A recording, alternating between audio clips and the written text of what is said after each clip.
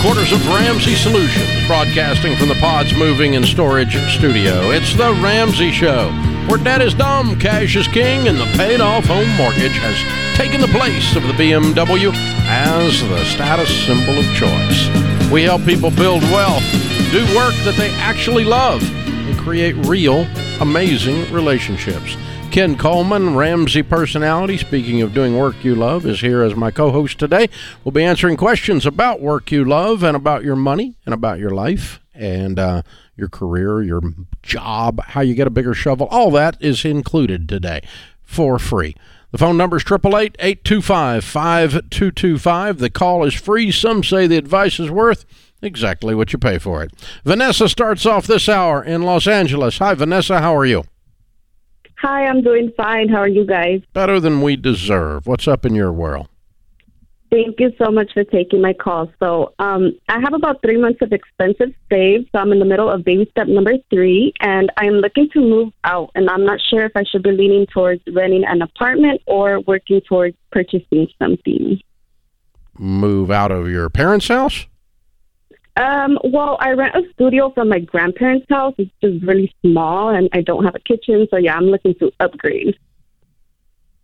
Okay. And what do you make a year? $65,000. Okay. All right. And you live in Los Angeles proper, or what? Yes, I live in Los Angeles by downtown LA. Okay. All right.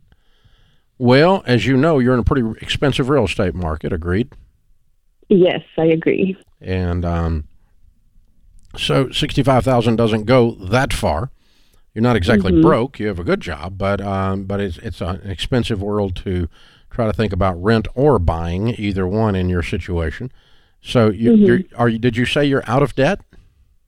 I am out of debt, yes. And I work from home, so I am flexible. I can move out of LA. I don't mind leaving LA. I just, don't know if it's the best thing to do. What's the comparison between what you're paying for the studio with your grandparents versus something else that's not exorbitant or luxurious, but an apartment with a kitchen? What's that going to cost you in LA? Probably another $1,000 a month compared to what I'm paying now. And what do you pay now? I pay only $350. Yeah, if you can get that for $1,350, you got a deal. That'd be a deal. Yeah. So I doubt it. Yeah. Okay. Obviously, your family is in L.A. How old are you? I'm 25. What do you do for a living? I work in fraud prevention for an e-commerce business. Okay. Good for you. Okay. Thank you.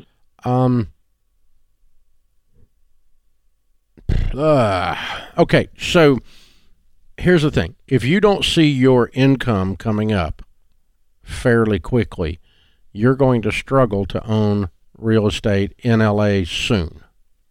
It's going to take a while. Okay, so I'm tempted as a short-term adventure to move you to a less expensive market as an adventure, not a permanent solution maybe. Maybe it is a permanent solution. But pick a city you've always wanted to live in, and let's try something new. You're 25. There's not much holding you except family ties. And let's go somewhere where $65,000 goes a lot further. Yes, I agree. And then you could get a lot of a little bit nicer rental situation while you save like crazy to buy a property. And then talk about as your income comes up. Now, if you tell me that in 3 years you're going to be making $165K, then I'll shut up. But if you're going to be making 65 and then 75 and then 85, you're going to be there a while in LA. Yeah. So I'm not trying to talk you out of this, but it's just a matter of what your career path is, because this is a math thing, and you don't get a pass on math just because you're in California. And that's the question I have is, what's driving your future decision right now? I know it can change tomorrow, but right now, is it live in a more affordable place and keep doing the kind of work I'm doing, or is there a much higher professional goal that you're dreaming about? I think right now it's just moving into a more affordable place. I just got this job, right? So I was making $40K just 3 months ago, and I just received this new job. So now I'm good. Yeah, I'm just ready to move out and basically start my adult life finally. Yeah. Well, I agree with Dave. I would be patient and get into this new professional role. Let's move to a much cheaper area. The fact that you work from home. Why don't we say after Christmas we start talking about moving to a different city? Yeah, that's what I was aiming towards. Yeah, let's just stay in the studio till then. Okay. That's what I would do. Because my birthday's in March, so I was hoping like by March. Yeah, there you go. Should be on my own. Yeah, and then you could move to. Well, if you were just going to pick a city today, just for fun, for us to talk about, what city would you pick?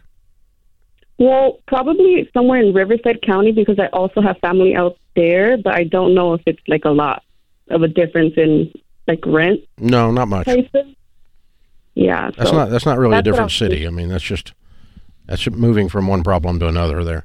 But I mean, if you went to Northern California, into some of those areas, there's more reasonable stuff going on there, or you just go to an adjacent state, and we start talking about Tucson or something like that. I'm just making it up, okay? But so you just start saying, okay, by March I'm going to be here.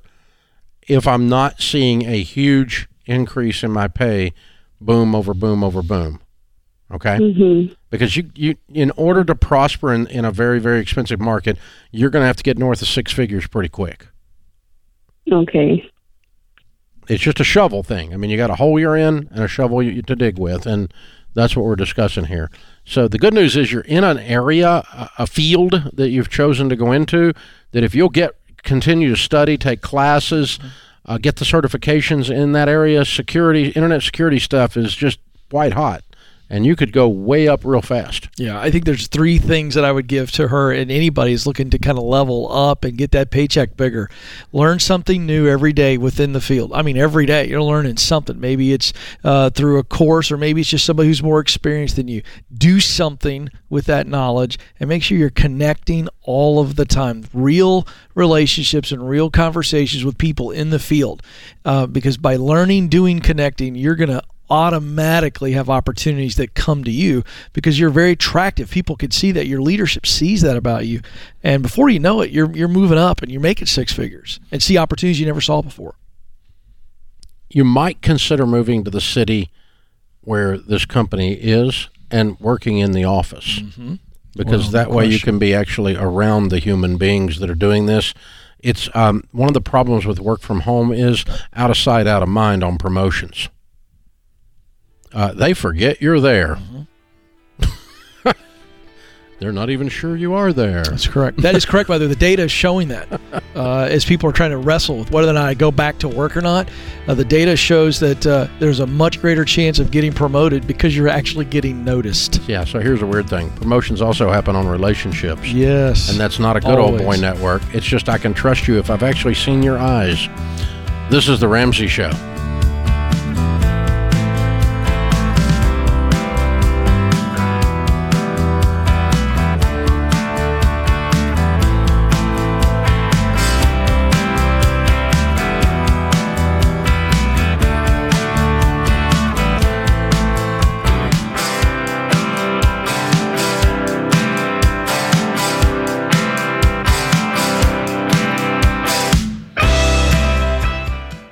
Hey folks, Dave Ramsey here. There are moments in life we don't want to forget, like your kid's graduation or the once-in-a-lifetime trip. For the big moments, the everyday moments, and everything in between, every dollar is there to help you budget for all of it. It's the simple budgeting app that helps you plan, save, and spend for the important things. Budget for the life you really want, every moment of it. Download the app or check the link in the show notes to create your free account today. Every dollar.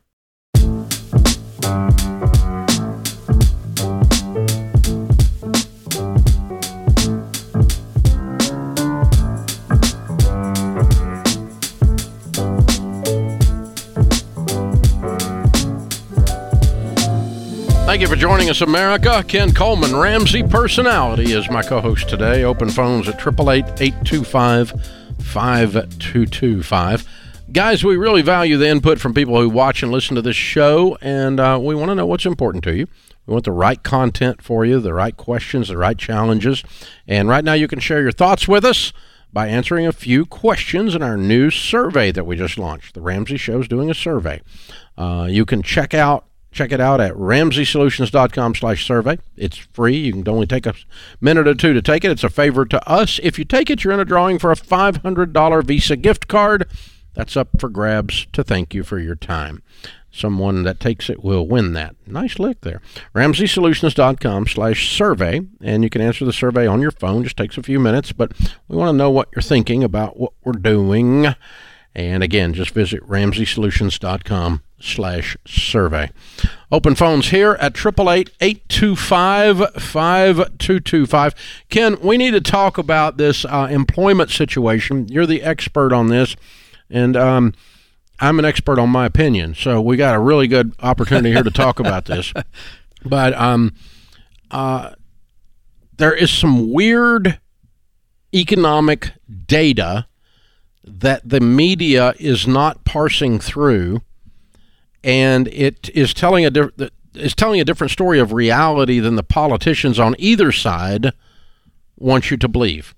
Okay, so side one is that we're at the best job market in the history of the world. There's a shortage of workers. Mm-hmm.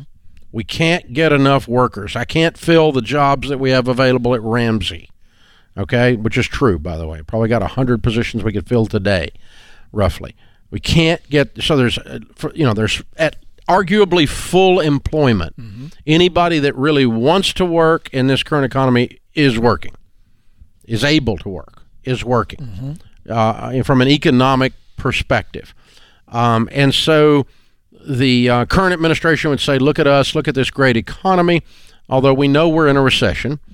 We know that the Fed thinks we're in a horrible inflationary situation, so they're going to slam interest rates up, and what they said, so that they can cause some pain. That's correct. It's exactly what the moron at the Fed actually said. We want to cause some pain. We want some more unemployment, and we want things to slow down. Well, thank you very much, you aristocracy piece of trash. Oh, my God. Yeah, the first thing we want to do is not let the little people prosper if we're in the Fed.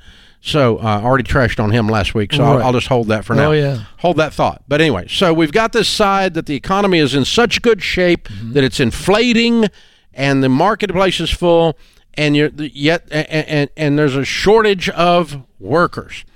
And yet, we find people looking for work every day. Mm-hmm. There seems to be a shortage of, quote, good jobs. So what we're really finding, when you dug into the data, you were showing me this earlier, is that it's not as easy as saying jobs. That's correct. It's what jobs. That's right. There are more options. The way to look at it is there's more options available now to people than previously existed that are attractive to them. So, example, where we see less jobs, give you one really dumpster fire situation. We have 300,000 less teachers now than we did prior to the pandemic. 300,000 less teachers. I wonder how many less police we've got. That's correct. You're seeing a lot of municipalities with jobs. So local government, state government jobs aren't as attractive as they used to be. And there's a reason for this. This is upward mobility. And I think a lot of people are like, well, it was always safe, but it's always been pretty stagnant. So there's more opportunities for people. You're seeing people move into delivery jobs. You're seeing people move into warehousing jobs. The environment of those jobs, the culture, not good. What it feels like to be a cop today or feels like to be a teacher today is way different than 5 years ago. There's no question about that. We actually saw this recently, just about a month or so ago. You can look it up for yourself. The Fraternal Order of Police had their meeting in Washington, D.C. The national chairman of the sheriffs, they came out and said, we're losing good people, and they're moving into a different sector of the society to do the same type of protecting work, so a lot of private security, things of that nature, because they don't want to be treated this way. They don't want to feel unsafe. So what's happening is we've just seen a big reshuffling of the chairs. And so what happens is when you hear things like, well, there's a job gap. Well, that's a function of there are 1.5 jobs available for every person that's unemployed in the United States. You've seen a lot of people choose retirement, not come back out. So we've got this big gap. And so when you see a gap like that, what you see is companies are competing, everything from a kid making $16 an hour at Target. That's real. 20. Yeah, but I'm talking about a 16-year-old kid. I got a friend of mine who just got that job. And so what happens is that you see inflationary pressures from wages. So now the Fed's going, well, we got to get inflation under control. And what they're trying to do to get inflation under control is drive up unemployment. The August job numbers were out. We're at 3.7% unemployment. We were at 3.6 in July. So they're actively trying to drive unemployment up, hoping that will cool wages. But the type of unemployment that goes up is going to be those entry-level jobs. That's correct. So it's not going to actually solve the inflationary pressures. It's not going to solve the nursing shortage or the cop shortage. It's not going to solve, Dev 2s, developers, software engineers. The private sector is going to drive that. Nothing's going to change any of that they're doing. That's right. It's only picking on the little guy. That's why I was talking about the arrogance of the aristocracy, because they are looking at a number as a jobs number holistically rather than saying, all right, let's parse this and go, okay, by the way, Uber Eats is way up. Mm-hmm. Well, what does that really mean? Well, I'll tell you what that actually means.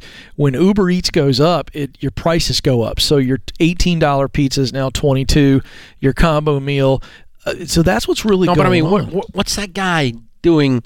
What would he have been doing with his life if he wasn't doing Uber Eats? Well, he's probably in another hourly wage position, and so he's going. It's a side hustle. That's exactly right. Are they counting the side hustles as full employment? No, they do not. So part-time jobs are in a separate category in the jobs report. So the unemployment it's really where someone's choosing to be unemployed, meaning so they're not working a full-time job. Part-time really doesn't count, doesn't weigh into that. Okay, so if you're a professional in A, B, or C position that makes 80 to 150. Okay, there is you've got your choice right now. Right now, you do. Okay. Right now, you do. If Jerome Powell and the Fed has their way, it could really squeeze that. We could see, and he's predicting fourth quarter layoffs, first quarter of 2023 layoffs. That $150,000 is not at the front line of the layoffs. Not at the front line, but you're also seeing like larger companies will, because they get concerned about the economy. You could see those people get laid off, and now you're going to have another rush for that position. Okay, so Facebook and Google and one other one, I was trying to remember who was in the article, came out and said, I believe it was Apple, if they don't have an increase in productivity, they basically threatened their team that if you don't have an increase in productivity that we're going to have to do layoffs. Yes. And yet the vast majority of their people are working from home. And then turn around, Tim Cook says at Apple, he says to his employees, get this, please come back to the office. Oh, yeah. Well, exactly. That was different than Ramsey. Oh, yeah. We kind of just said, come back to the office. Voluntold. I like that word you created. Yeah, we voluntold you.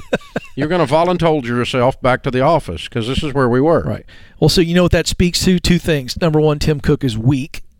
Just being honest. Number two, he runs the largest company in the world. Yeah, but he's weak when he says that. Yeah, but he's afraid of his employees. There's the leverage issue. Yeah. If those highly skilled workers leave to go somewhere else, it's a lot harder to find them in the sense of getting them in for the same pay. So he's trying to save money by placating the workforce. So I'm not trying to take a shot at his character. I'm saying from a leadership standpoint. You called him weak, yeah. Well, yeah.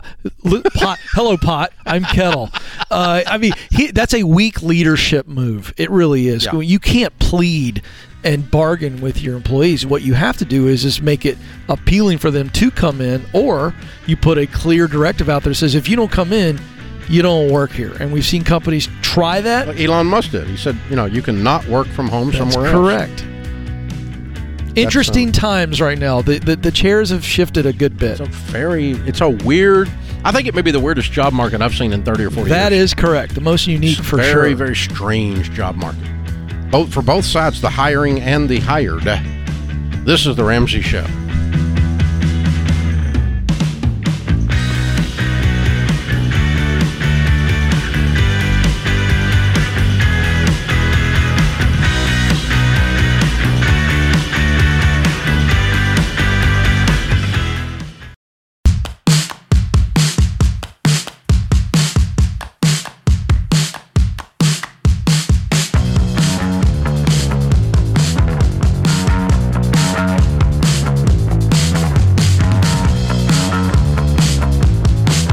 Ken Coleman, Ramsey personality, author of the #1 bestseller, From Paycheck to Purpose, is my co-host today. Open phones at 888-825-5225.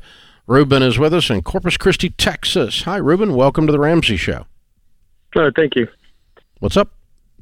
Hey, me and my wife had a situation where we have an opportunity to purchase a house, and right now we have about half of it, or a little more than half, but we can pay it in full if we clear out her 401k. So my question is, should I finance that difference, or should I just get out of the 401k and just have a free and clear house? Sounds pretty tempting, doesn't it? Yes. Yeah. So if you take it out of the 401k, you get a 10% penalty plus your tax rate. So if your tax rate's 25%, that's a 35% hit on your money. So kind of what you just accidentally asked me was, Dave, I want to borrow money at 35% interest to have a paid-for house. And that would be, of course, ridiculous, wouldn't it? Okay, yeah. And we said whatever you told us. No, it's not what I want you to think. You don't want to give up 35% of your money. Right. That's like 35% interest. Okay. You understand? Yes. Okay. Yes. No, I do. Okay. I do. So we can just borrow it from the bank. And I assume you're out of debt, everything but the house you're buying, right? Well, yes. We owe about $6,000 on the truck and $30,000 on her car. So other than that, we don't have any other debt. No, full stop. Okay. How much money do you have in savings? Right now, $108,000. Okay. And what's your household income? About 80 to 90,000, I guess. Okay. You're probably not attuned enough to the things that we talk about here and we teach for you to actually do this, but I'm going to go ahead and tell you anyway what you should do and what I would do if I woke up in your shoes. I'm guessing you're in your mid-20s. No, I'm actually we had a house. The house was almost paid off, but we had an accident. Well, we didn't have an accident.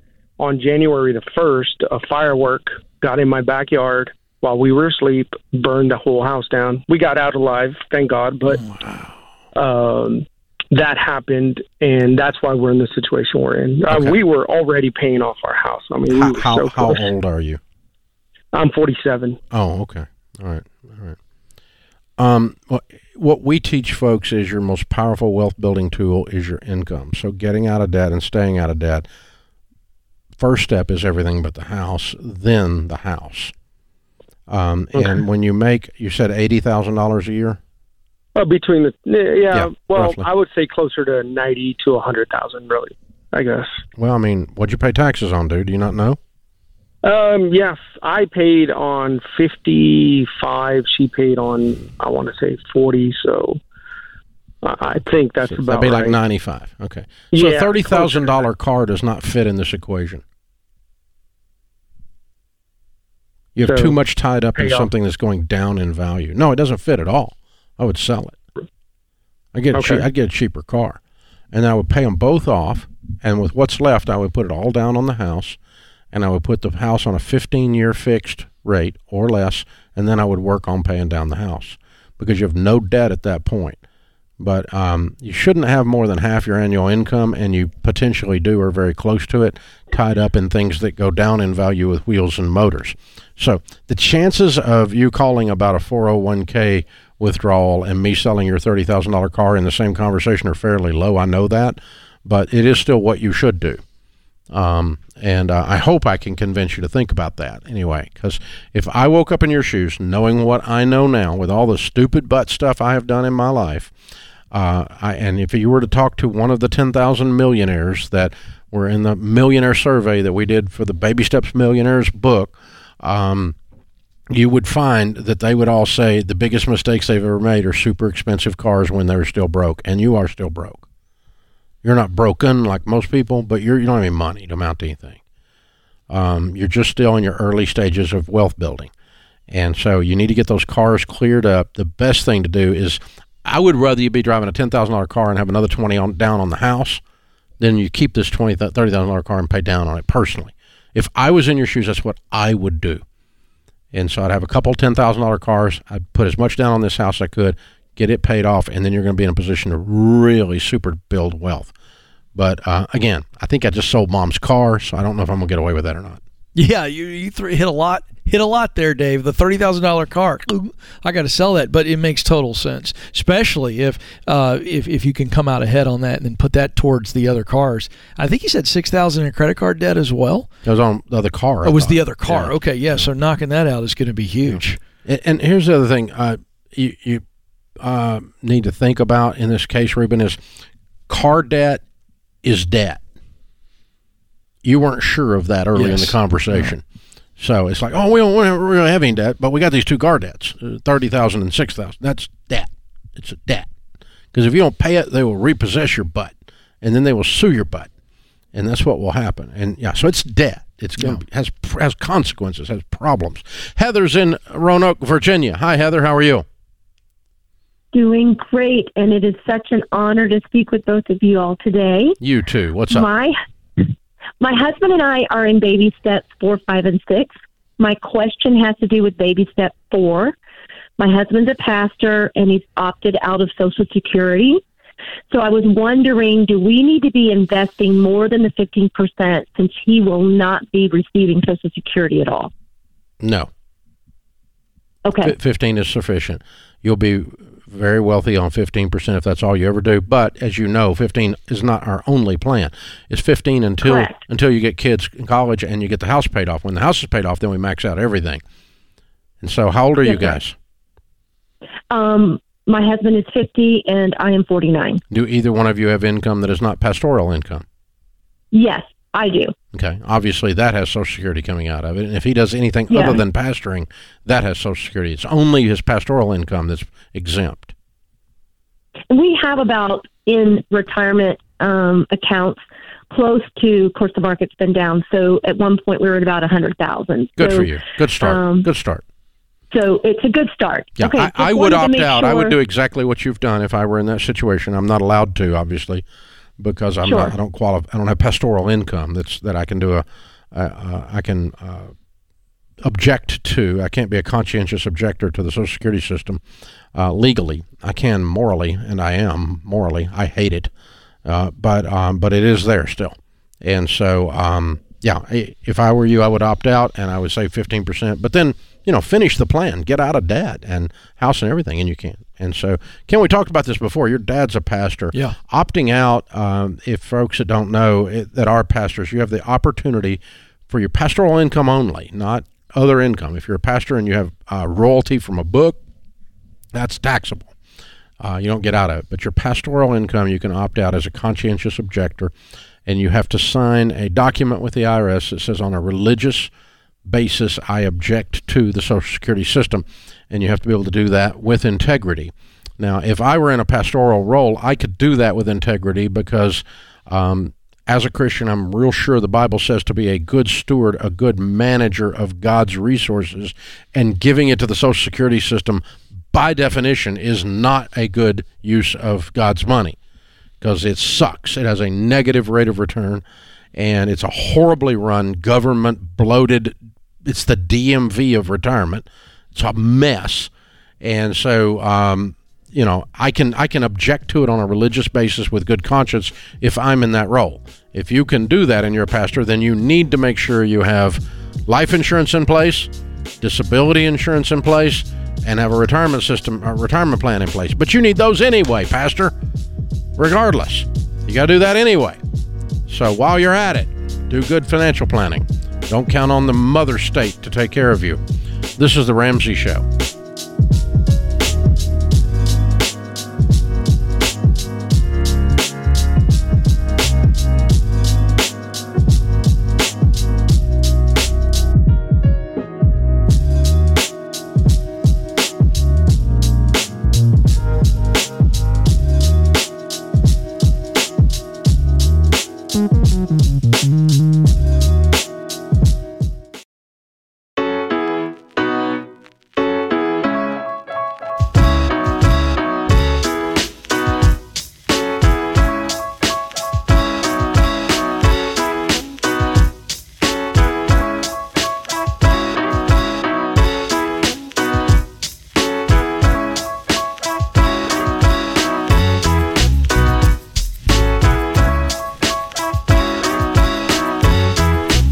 you for joining us, America. We are so glad you are with us. Open phones at 888-825-5225. This is The Ramsey Show. We're all about helping you get to a different place, a better place in your career, a better place in your wealth building, a better place in your relationships. This is all about moving up a notch, leveling up, as the important people say these days. Open phones at 888-825-5225. Carl is next in St. Louis. Hey, Carl, what's up? Hey, how are you doing, Dave? So glad to talk to you. Really excited to get on the air with you. Well, thanks. My wife and I have kind of been in debt most of our life, and boy, I wish I found you 20 years ago. And we paid off so much of our debt. We paid off my car a little quicker, and after that, we started putting that car payment towards her car. Then we got sick and tired of her car and started putting extra from savings to it. We kept our savings at a set level and put the extra against that car. And I was talking to my financial advisor about a week ago, and she's like, oh, my gosh, you just got one more month of this. Just pay it off. You're going to feel so glad you did. And so I did. I paid off the car, and boy, did I feel excited. So the only debt we have remaining is our house, and we owe $45,000 on the house. We have $35,000 in savings. And my financial advisor is like, oh, man, you should just put 25 of that against your house. You can pay that off in 4 months then and just be done with it and then build your savings back up. And so I was kind of like, should I leave more in savings? Should I just follow that? Just take a big 25,000 chunk against savings and just knock the house out quick? Or should I just keep paying on the house more and knock it out in about 9 months? Good for you. Wow. Well, I like your financial advisor. I thought you might. I mention your name to her so much of the time. Yeah, she hates debt. She hates debt bad, and that's good because your income, once you get it all freed up, is she knows the truth, is going to become your most powerful wealth building tool when you're not giving it all to someone else as a way of life, and you're beginning to experience the emotions of these numbers in the last few months, it sounds like, and it's very exciting for you. I'm proud of you. Very, super very cool. Exciting. Okay, so we teach a process that comes from the same principles that she's leaning on. That's why she and I like each other, I can tell. And so baby step 1 is save $1,000. You've done that. Okay. Baby step 2 is become debt-free other than the home, and you've done that. Baby step 3 is have an emergency fund of 3 to 6 months of expenses. Okay? Okay. So I don't want your savings below 3 months of household expenses. So if your household expenses are $3,000 a month, then we can go with her plan. Well, without a house payment, it would definitely be. No, you have a house payment. Sure. You have a house payment still. Yeah. Once that's knocked out, with house payment, it's probably okay. With house payment, monthly expenses is probably, probably pretty close to 3. Okay. All right. Well, no, that's not true. I don't think it's that much. I'd say it's probably. The house payment is what's my your biggest household part of income? I make $145. My wife makes $48. Right about 48. Okay. She's hourly. A couple of $100 a year. Okay. And yep. So, yeah. And if you said there's 35 in there, right, in your savings? Yes. And yes. 40 on the house, or 40 or 45 on the house? 45 on the house. Okay. So if we throw 25 at it, leave 10 in there, like she suggests, that means we have 20 left on a $200,000 household income, and you're done by Christmas then. Yeah, I'll be done by Christmas for sure. Yeah. Okay. I don't want you below 10. Because are you okay with 10? Borderline, but I just want you to gauge everything around you and be very wary, because if you have a $15,000 event, we got a problem, dude, and you make $200,000, and that's silly. The other idea I had that I kind of threw at my wife is we were putting the first thing was take our house payment, put our 2 car payments against it, and then put the extra we're putting from savings, which takes us to a house payment of $5,100 a month. We're just going to keep cranking it up. And so my other idea was every month, pay that and then pay an additional $5,000 from savings and kind of see how we feel as we're going with that. That would be okay too. Yeah, I just don't want, if I could establish real comfortably what 3 was, I'd be more comfortable with 15. I'd probably do it if it was 15. But Okay. people often call I'm me good and with say, I have enough money in my savings account to pay off my house today, and it would leave me with $1,000 left in my account. And I would tell them no. And I'm the get out of debt guy. And I'm still telling them no, because I don't want you sitting there with $1,000 at this stage of your financial plan. Now, at the beginning of your financial plan, when you're broke and got a bunch of other debts and everything else, you're living on beans and rice. But this is more intentional than it is intensity at your stage. And so I just want to be wise and careful, even though I'm as excited as you are to get you out of debt. So I'm guessing that either way, you're out of debt by Christmas. Yeah, it's going to be really close. If not, I mean, if we leave a little bit more in there, it's going to. I think we're. Yeah. I mean, another way you could work it is, we can against it. We're just keep manipulating the numbers here. But if you said, okay, let's just call it 3 to 6 months. Let's call it $20,000. Throw the rest of it at it, and then just start chunking on the house. You're still going to make it. And if you don't, reach over and pull 10 out and take it down to 10 for 1 month. Yeah. In December, but just go, December, I'm done. As long as I don't go below 10 in my savings. But you could, if the math works on throwing it at the debt, or it works on throwing it in the account and then pulling it out of the account. So either way is fine. But I would not stop. Are you saving for a 401k? I would not stop that. Absolutely. Yeah. My wife puts about 11% in. I'm putting about 7% in. Yeah. Okay. Then I'm putting about another 8% into, Roth IRA. Okay. Yeah, you got the right numbers in. I wouldn't stop that either. So the difference is only whether it's Christmas or whether it's March. That's the only difference. And when you're 75 years old, that date won't matter. I like the advice, Dave, and I'd actually be a little bit more cautious with that savings, because if it's me and I really want to get this because it's just intensity, he sees the finish line, how could you make $5 to $10,000 extra? That's what I'm looking at. I like that savings posture. I really do, having that just in case a big event happens, because you're talking about the difference between 3 months. Mm-hmm. So it's great advice. I certainly agree with you. I wouldn't personally. I started getting a little nervous listening to that, going lower than 15 myself. I was like, ooh. Yeah. 10 or 15's got to be your floor, for sure. But I mean, you could just throw money, leave the savings sit like it sits, and throw money at the house, and then when you get within striking distance of taking it down to 15, then do it in one lick. Yeah. Then you're sitting on savings the whole time while you're waiting to do it, and that won't mess you up either. You'll still get there in exactly the same period of time. Exactly. And so, yeah, it's a great place to be, though, Carl. I love where your head's at, and I like that you found a financial advisor who's understood that getting out of debt is the key to building wealth. Because not having any payments, you know what you can do if you don't have any payments? Anything you want. I mean, it opens up the door, baby. It's Americans live in such bondage that we don't even know what it's like to be free. Yeah, I was getting ready to say, if you're new to the show and you're listening and watching, Carl is a great example of where you can be. He started off by saying, I wish I had found you 20 years ago, but they've jumped into the process, and now he's looking at the finish line. He can't get there fast enough. It's a wonderful, wonderful place. Yeah, that's possible. Yeah, it is amazing that that you can run for 2 hours in a half marathon and still have enough gas left to sprint the last 100 yards once you see the finish line.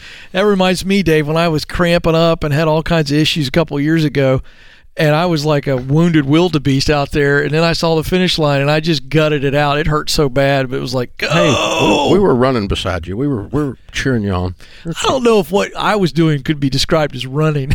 Well, we were in motion going forward. Yeah, drag a leg. All in the name of the Coleman Project. Oh, but there you man. go. Glad I retired that day. Oh, fun stuff. This is The Ramsey Show.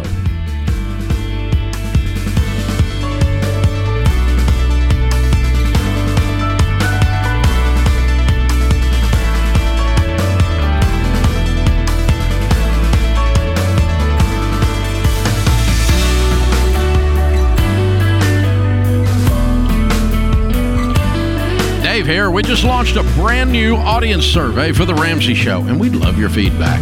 You could be entered to win a $500 Visa gift card. No purchase necessary. Take the survey at RamseySolutions.com/survey.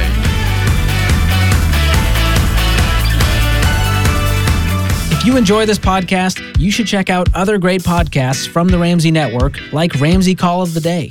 Check out our new Ramsey Call of the Day podcast. It'll give you a quick hit of advice about life and money in under 10 minutes.